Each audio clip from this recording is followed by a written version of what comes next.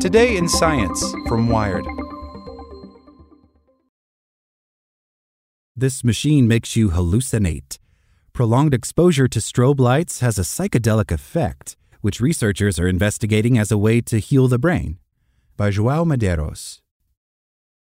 Last summer, in various cities in the UK, more than 40,000 people visited the Dream Machine, a large space designed to induce hallucinatory experiences with white stroboscopic light and electronic music.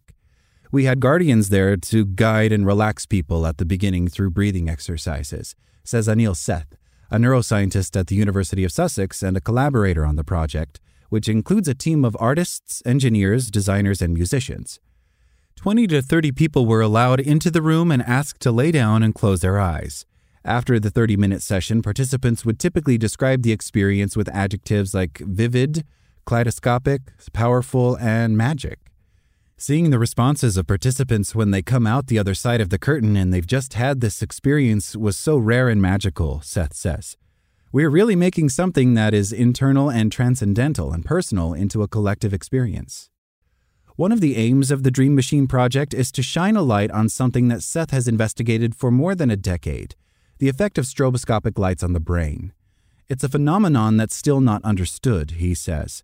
The flickering lights give rise to really unexpected and powerful perceptual effects and conscious experiences that are kind of unrelated to what's out there. It's just white light, yet people see colors and shapes. This psychedelic effect might be key to understanding the neural basis of visual experience, because participants report having visual experiences even though their eyes are closed. There's something about experiencing the power of your own mind and brain to generate an experience that is really transformational, Seth says. What also fascinates Seth is that participants reported very different experiences even though they were immersed in the same environment. Of course, this is not only true in the Dream Machine, he says. One of the lessons is that everywhere, all at once, all the time, we're all having a different experience even when we share the same objective reality. To further map out that interperceptual diversity, Seth and his team have also started a project called the Perception Census, an online survey that aims to measure how different people perceive different dimensions like sound, time, color, and even expectations. The idea is to understand the latent space, he says, the underlying organizational structure by which we all vary on the inside because it's so hard to see. It seems to us that we see the world as it is, so it's very hard to realize that other people might see it very differently. Already, 20,000 people from more than 100 countries have taken part in the census, making it one of the largest experiments of its kind. In spite of that diversity, participants in the Dream Machine do overwhelmingly report experiencing one emotion in common: peace. This finding might show that in the near future, the Dream Machine could also lead to new forms of mental health therapy.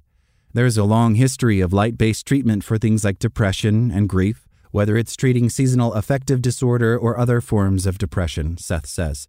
The experience has certain parallels to psychedelics in that they bring about an unusual, unexpected, vivid perceptual experience in your brains. The experience really made people feel different and, in most cases, a lot better. Like what you learned? Subscribe everywhere you listen to podcasts and get more science news at wired.com/science.